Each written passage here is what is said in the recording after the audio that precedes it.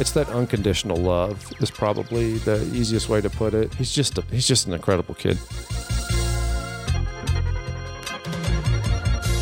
Welcome to Better Together with Costa Yepifantsev, a podcast on parenting, business, and living life intentionally. We're here every week to bring you thoughtful conversation on making your own path to success, challenging the status quo, and finding all the ways we're better together.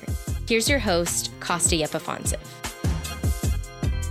Hey y'all, this is Costa, and today I'm here with my guest, David Darnell. We're talking about dreams, diabetes, and being a dad. David is the director of investor relations with the Highlands Economic Partnership and co-founder and CEO of Addo Incorporated. A native of Middle Tennessee, when he isn't building one of his numerous empires, you can find David losing balls on the golf course, spending time with his beautiful wife Allie and 7-year-old Dax, and getting back to his roots, hunting and fishing. For the past few years, his personal mission has been overcome and conquer. David, thank you so much for joining me on this special Father's Day episode of Better Together, and congratulations on the newest addition to your family coming this November, Orlando Sailor Darnell. We'll get into fatherhood more in a second, but first, on a scale of 1 to 10, 10 being the highest, how good are you at golf? Can you do a negative in that number at some point?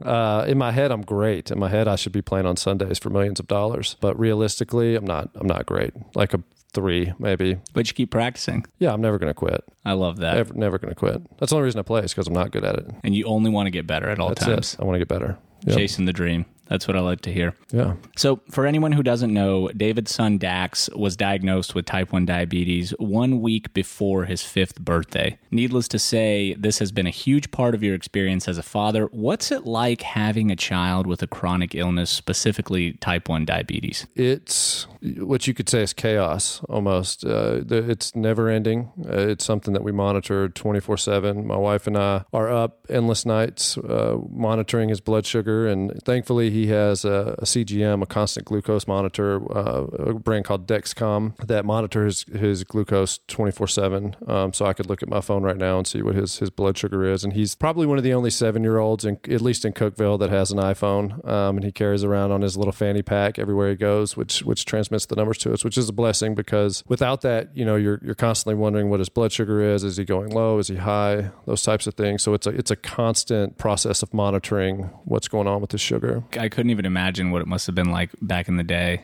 before they had those apps that tell you, hey, your child is low, your child's sugar is low. I mean, not knowing, right? Like the dangers of that. Right. Just from the research that I've done, you kind of had to, for one, check the finger, multiple finger pricks a day. And you had to look for signs just in their behavior and how they were acting. Sometimes now Dax will get low, and we've noticed that when he gets low, he'll actually throw up. And it's because he's getting dizzy from getting low, and he'll get almost like anxiety is kind of what it comes off as. What Allie and I have my wife Allie, what we've put together is that, he'll get really pale, and he'll say, because sometimes the Dexcom will not necessarily be right on time with, it could be a little behind on what his blood sugar is actually doing. So he'll come into the living room and, hey Dad, I don't feel so good. And, hearing that from a 7-year-old, then we're rushing around the house. Where's his finger sticker? Right. Get it, prick his finger, see what he is, and start throwing apple juice at him and, lemonade and whatever we can get to kind of get his blood sugar to go up. It sounds like a full-time job. It 100% is a full-time job. I mean, Wow. In the middle of the night, 2:00 in the morning, so we keep a monitor, like a video running all the time when he sleeps at night, specifically because if his monitor goes off, we can hear it through the monitor because it doesn't always translate the sound to our phones and communicate that with us. So we look for the sound from his monitor more than actually hearing it from our own phones. And it happens 2 or 3 times a week at least in the middle of the night. How did finding out Dax having a chronic illness change you as a father? It put things in perspective. Life is short, and it kind of puts things really in front of you that really matter, and it's a hard thing to balance because you don't want him to not have a normal childhood. If you didn't see him with his pouch or know that he had diabetes, you wouldn't know that he had diabetes. And that's by design. We want him to have be a normal kid and have, live a normal life. And that's a hard thing to balance because what he deals with is a lot. He gets 5 to 6 shots a day. He's starting to give himself his own shots. He's got to carry his phone around. So it's all, Dax, where's your phone? Where's your phone? Where's your phone? But at the same time, you don't want him to become dependent on us because he's going to have to learn how to manage this himself. So it's a balancing act. It's something that we're always working on. And to your point about making life as normal as possible, we all want to keep our kids young for as long as humanly possible. How do you preserve and protect Dax's childhood while simultaneously battling this illness? We're still learning. Right. We're still trying to figure that out. I mean, he's had it he was diagnosed on December 4th of 2018. And so, he's had it for about 2.5 years now, and we're still learning things. I mean, right now we're dealing with the fact that he's kind of running high consistently. And the only reason he's running high is because we pivoted from him running low and having lows at school. So at school, even for him, it's a big deal because he's loved at school. Like everybody in the front office knows who Dax is, right? The principal, the front office attendants, everybody. But it's finding as parents a way to balance him having this responsibility to protect his own childhood, us protect his childhood, but him still have this incredibly insane responsibility that no 7-year-old should have to bear. So we're still trying to figure that out, right? And I think we're going to continue to work on that. And that's something that we talk about and pray about constantly because it's new to us. I want to say there's not really a book on this, but there probably are books out there, but they're not specific to our son, which is what we take serious. Do you think that eventually he's going to grow up and it's not going to become such a significant problem to manage? Like, do you think that it's going to just kind of flatline at some point and just be a simple procedure of he wakes up maybe at this level, sugar level, and then throughout the day he knows he's going to be at this level? Like, is there some type of pattern? I guess essentially what I'm asking is, when does it get any easier, or does it get any easier? Thankfully, technology makes it easier. So he will eventually be on a pump, and he won't have to have the shots constantly. And the technology is so advanced now that the pumps will actually talk to the CGM. And, so he takes a nighttime insulin and a daytime insulin. That's the layman's version of that. The daytime insulin is for every time he eats, or if he goes high, it's a correction. The nighttime insulin is constantly working through his body. It used to be about 24 hours. We moved to a brand called Tracebo, which you may have seen commercials for, that it acts a little bit longer, but it's working throughout the day to keep him running flat. With the pump, it will actually talk to his glucose monitor daily to kind of release insulin when he needs it on its own instead of having to get so many shots. So we know that we're going there eventually. And I think it'll become easier for him to manage because we've always been told, and this is one thing I do believe, is that he got diagnosed at a great time. It's a lot easier for a kid 4, 5, 6, 7, 8, 9 years old to be diagnosed with type 1 diabetes instead of 16 to 18, 19, 20 and so on, because this will be all he ever knows. So this will be the norm for him, and it's already normal for him. I mean, he knows. He tells everybody, hey, do you want some Skittles? I can have that. I got diabetes. Why can't he have a pump now? Is it an age thing? Yeah, and we want him to know how to, and this is just personal preference. Sure. This is not something that anyone's told us. He could be on a pump now, but we want him to understand that he's going to have to give himself a shot at some point, and we want him to know how to give himself a shot. And so again, at 7 years old, he'll squeeze his little thigh, put a syringe into his leg, put the insulin in his leg, leave it there for 2 or 3 seconds and pull it out. To us, that's important because something happens with technology. A battery goes bad, right? Or he's out with his friends when he's 13 or 14 and needs to give himself a shot. We want him to be able to give himself a shot. That's a great idea. My sister-in-law, her son also has type 1 diabetes. They found out when he was about 3, I believe. And a lot of the things that you're saying now, she also says. I don't know if it's just common sense, the way that you guys are handling. Probably instinct. I would think parental instinct, right? Just looking out for their best interest. Yeah. That would just be my guess, because nobody told us that. That's just something that we've talked about internally as a family to come up with. So one of the things that she always mentions to me is how difficult it is to find adequate childcare. So not just childcare that can provide supervision and make sure that they don't get hurt, but just people that are not just able, but also willing to be able to manage the day-to-day of somebody that's a child that has type 1 diabetes because of the liability associated with that. Did you experience any of those issues early on? Still are. So looking at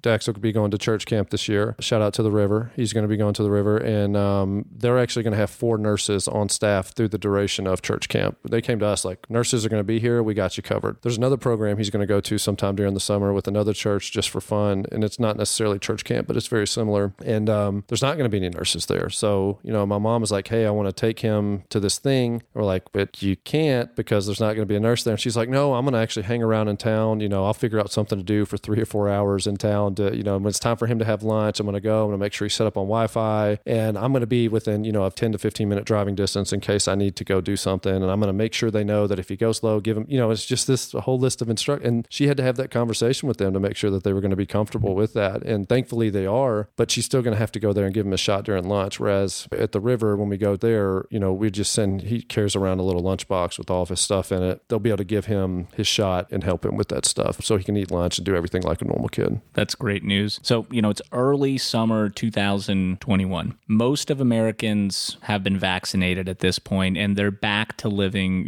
relatively normal lives. During the pandemic and moving forward, what do you want listeners to know about people with lowered immune systems, and especially children? I knew this question was coming, and it's a little bit of a misconception that he's actually at higher risk for, and we thought that he was going to be at higher risk for things like COVID prior to coming into the pandemic, but he's actually not. I mean, we're in constant conversation with Vandy and the Juvenile Diabetes Clinic at Vanderbilt, and 6 to 8 months ago, maybe 9 months ago, talking to his endocrinologist, she was like, look, we've had one kid come into the ER that was a type 1 diabetic from a COVID infection, but they also had 4 or 5 other underlying diseases or causes that kind of put them there. It wasn't necessarily the type 1 diabetes that did it. So for us at the very beginning of the pandemic, we were locked down. I mean, that you and I were talking, right. Like we were locked down. We weren't going anywhere, ordering food in, spraying it with Lysol before we even grabbed it. And then we found out through, again, just research and talking to his endocrinologist and all the other doctors, he really wasn't at a higher risk with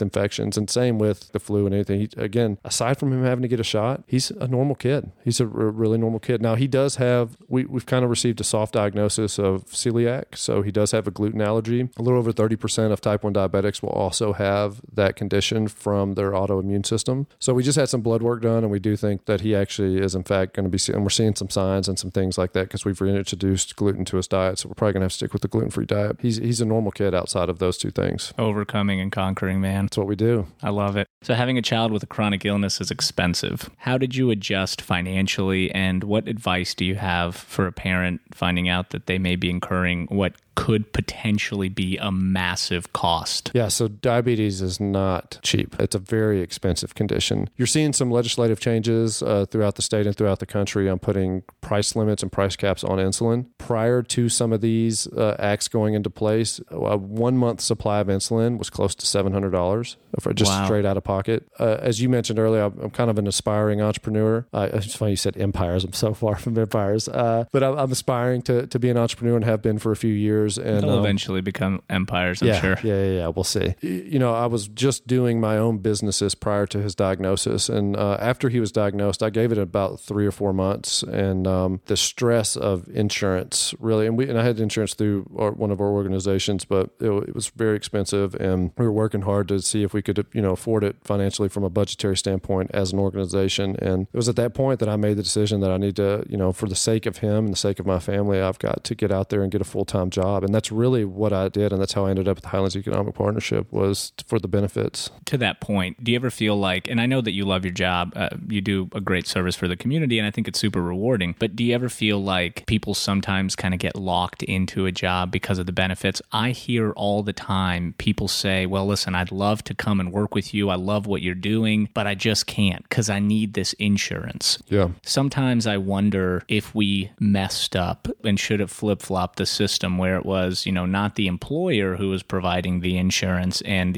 this form of welfare capitalism, but instead having health insurance separate from work. You know what I mean? Because, right. if you really want to chase your passions, if you really want to chase your dreams, but you can't because you have maybe not yourself that's sick, but your child is, you're locked in. And you have to work somewhere because you have to have insurance. Yeah. No, you're absolutely right. I've gone back and forth on this internally about, man, this sucks. And not that working at the Highlands, but just the fact that I had to even go down that route because you're right. I do love my job at the Highlands. You know that. We talk about that all the time. But without that, his CGM, the sensor, because we have to replace sensors on him every 10 days. They go on the back of his arm. They pop in with a little, like a computer mouse is kind of what pops them into his arm. Without without insurance, out of pocket, those range from like 60 to 80 bucks a piece, and they got to be changed every 10 days. The transmitter, which actually goes inside the sensor, so we're just talking about a little plastic piece that goes on his arm, on the back of each of his arm. We rotate every 10 days. The transmitter, which lasts about 3 days, can range between like $250 and $350 out of pocket with no insurance. Then it's got a receiver that comes with it, which we use a phone instead of the receiver now. You look at the lancets to check his finger. Those are not cheap. The strips to check the blood that goes inside the sensor, those can go about $50-$60 for a 1 month supply. The actual device, the check when you do like a blood stick, is not that expensive. But you add all of those up, plus the nighttime insulin, the daytime insulin. I mean, it can easily come up to be well over $1,000, $1,500 a month out of pocket without insurance. Not to mention his celiac and all the other conditions that he has that we have to take into account as well. I mean, it could be a $25,000-$30,000 endeavor a year. Yeah, right? I mean, without insurance, and thank we had insurance, when he was diagnosed, but the initial bill for 3 days, because he went into what's called DKA, which is diabetic ketoacidosis, which is life-threatening.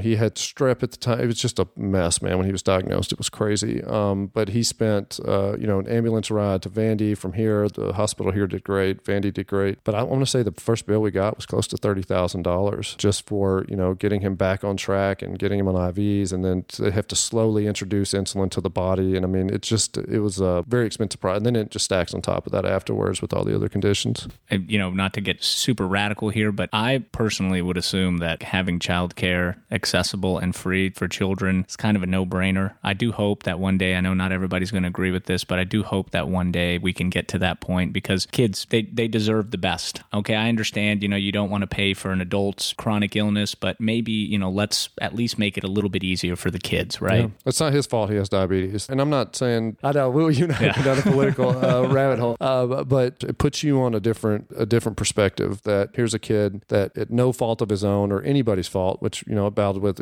is this my fault? He has this lifelong condition. And thankfully there are things like Social Security and all these things in place that kind of help him, because he does technically have a disability, right? Of something, and those in place are a lifesaver. But I'm with you. It certainly made me think differently, and it's something I think about often now. Right. One more question, and then I promise we'll get into a positive light. I promise. This is good, man. How hard is it to, and it can be a one answer if you have to, one word answer. How hard is it to scale a business, scale potentially 2 businesses, work full-time job, have a child with type 1 diabetes, and have a baby on the way? Crazy. There's that one word. You want it? No, it's changing me in a great way. It's empowering me. It's motivating me. I'm more motivated than ever for all of those things. And thankfully, without Allie, this would be, my wife, it would be, and I'm so thankful for her. She's had such a positive impact on my life and on Dax's life. Dax has been through, you and I know, he's been through a lot, even outside of his diabetes. And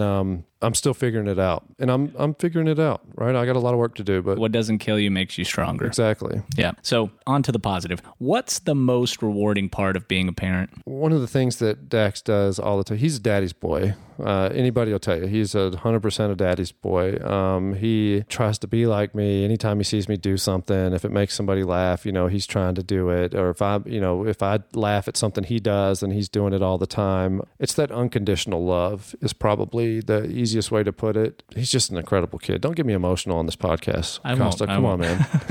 Well, that unconditional love is always going to be there. Right. Yeah. And he's for me, selfishly and personally, seeing how resilient he is and seeing what he's been through and how he never complains about it. Where do you think he learned that from? I don't know, man. I don't know. I think I know. I know. He's been through a lot. I mean, a lot of stuff outside of his diabetes, and he never complains ever. He just doesn't. He just gets up with a smile on his face and loves his family. That's what he does. You've got a lot going on, and we touched on this briefly, but you're a small business owner, a community developer, a husband, a father, an aspiring pro golfer. How do you balance your life personally and professionally? That's something I'm also still working on, and I will always work on that. I'm never going to have that perfected. You have to, yeah. Again, I keep going back to Allie because without her, a lot of this would be impossible. She is such a strong support system. I can't go play golf. And again, just so everybody knows, I'm not good at golf. But I enjoy it. It's an outlet for me, that in just having these little hobbies that get my mind off of things. I couldn't do those without her being at home watching Dax, or, which will soon be watching the kids, right?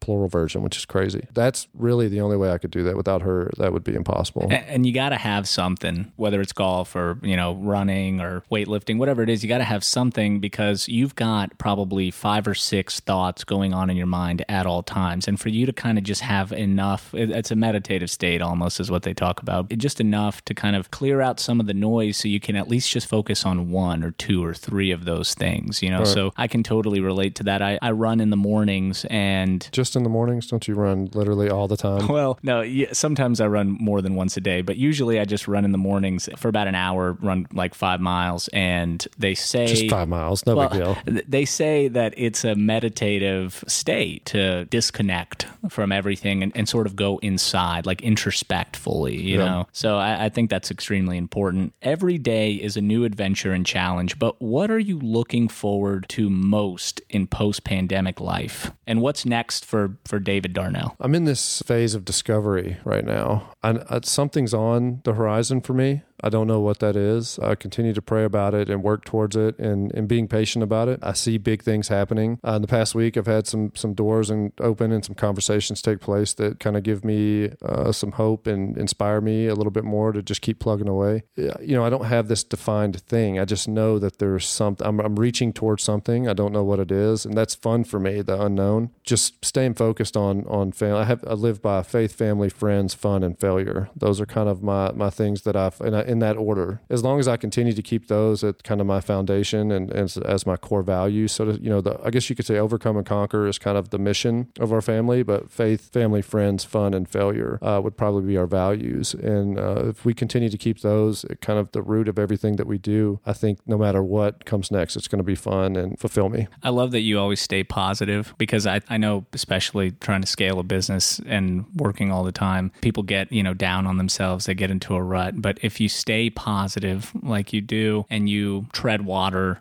sometimes it feels like you're just in place and you're not going anywhere, but you're like, I just got to keep working. I got to keep grinding. It's going to, I'm eventually going to break through the ceiling, right? That's how I've always sort of lived my life. And I think that's where you and I have connected on, is you got to stay positive. The next day is always going to be better, right? Today may suck, but tomorrow's going to be a lot better. Right. But if you don't put the work in, then you're not going to have a tomorrow. Sun's going to rise regardless. Exactly. No matter, it's your choice to enjoy it or not enjoy it. Right. So nothing we could do about that. So in honor of Father's Day, what's the most impactful advice you've learned from your father? So my dad's a character.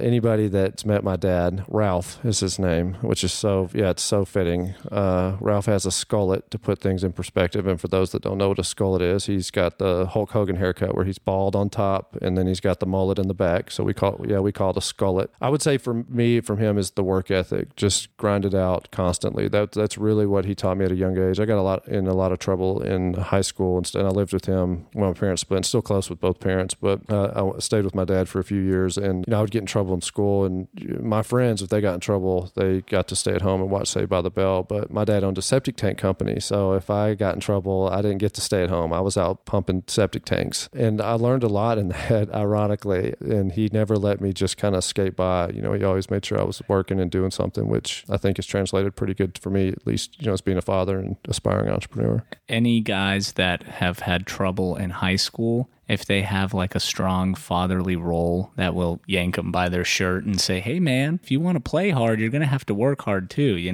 My dad, he did something similar. I got into trouble in junior year of high school, got expelled. He said, okay, so you don't want to go to school. I understand. Don't come back home until you get a job. Right. So no car, he said, go walk. So I walked to the Taco Bell and I was like, hey, I'm 16 and I need a job. And they were like, oh, okay, sure. Well, here's an application. How much money do you want to make? And I was like, well, how much will you pay me? Right. So, and I was like, Dad, the whole time I'm filling out this application, I'm thinking to myself, like, God, at least I get to come home, But most parents, they'd be way too scared to say something like that to their kids. But he was like, nah, yeah, I'm sure he would have let me come home, obviously. But I think there was a lesson there that said like, okay, man, if you want to mess up here, then you're going to have to make up somewhere else, right? Yeah. No, I ended up going to alternative school.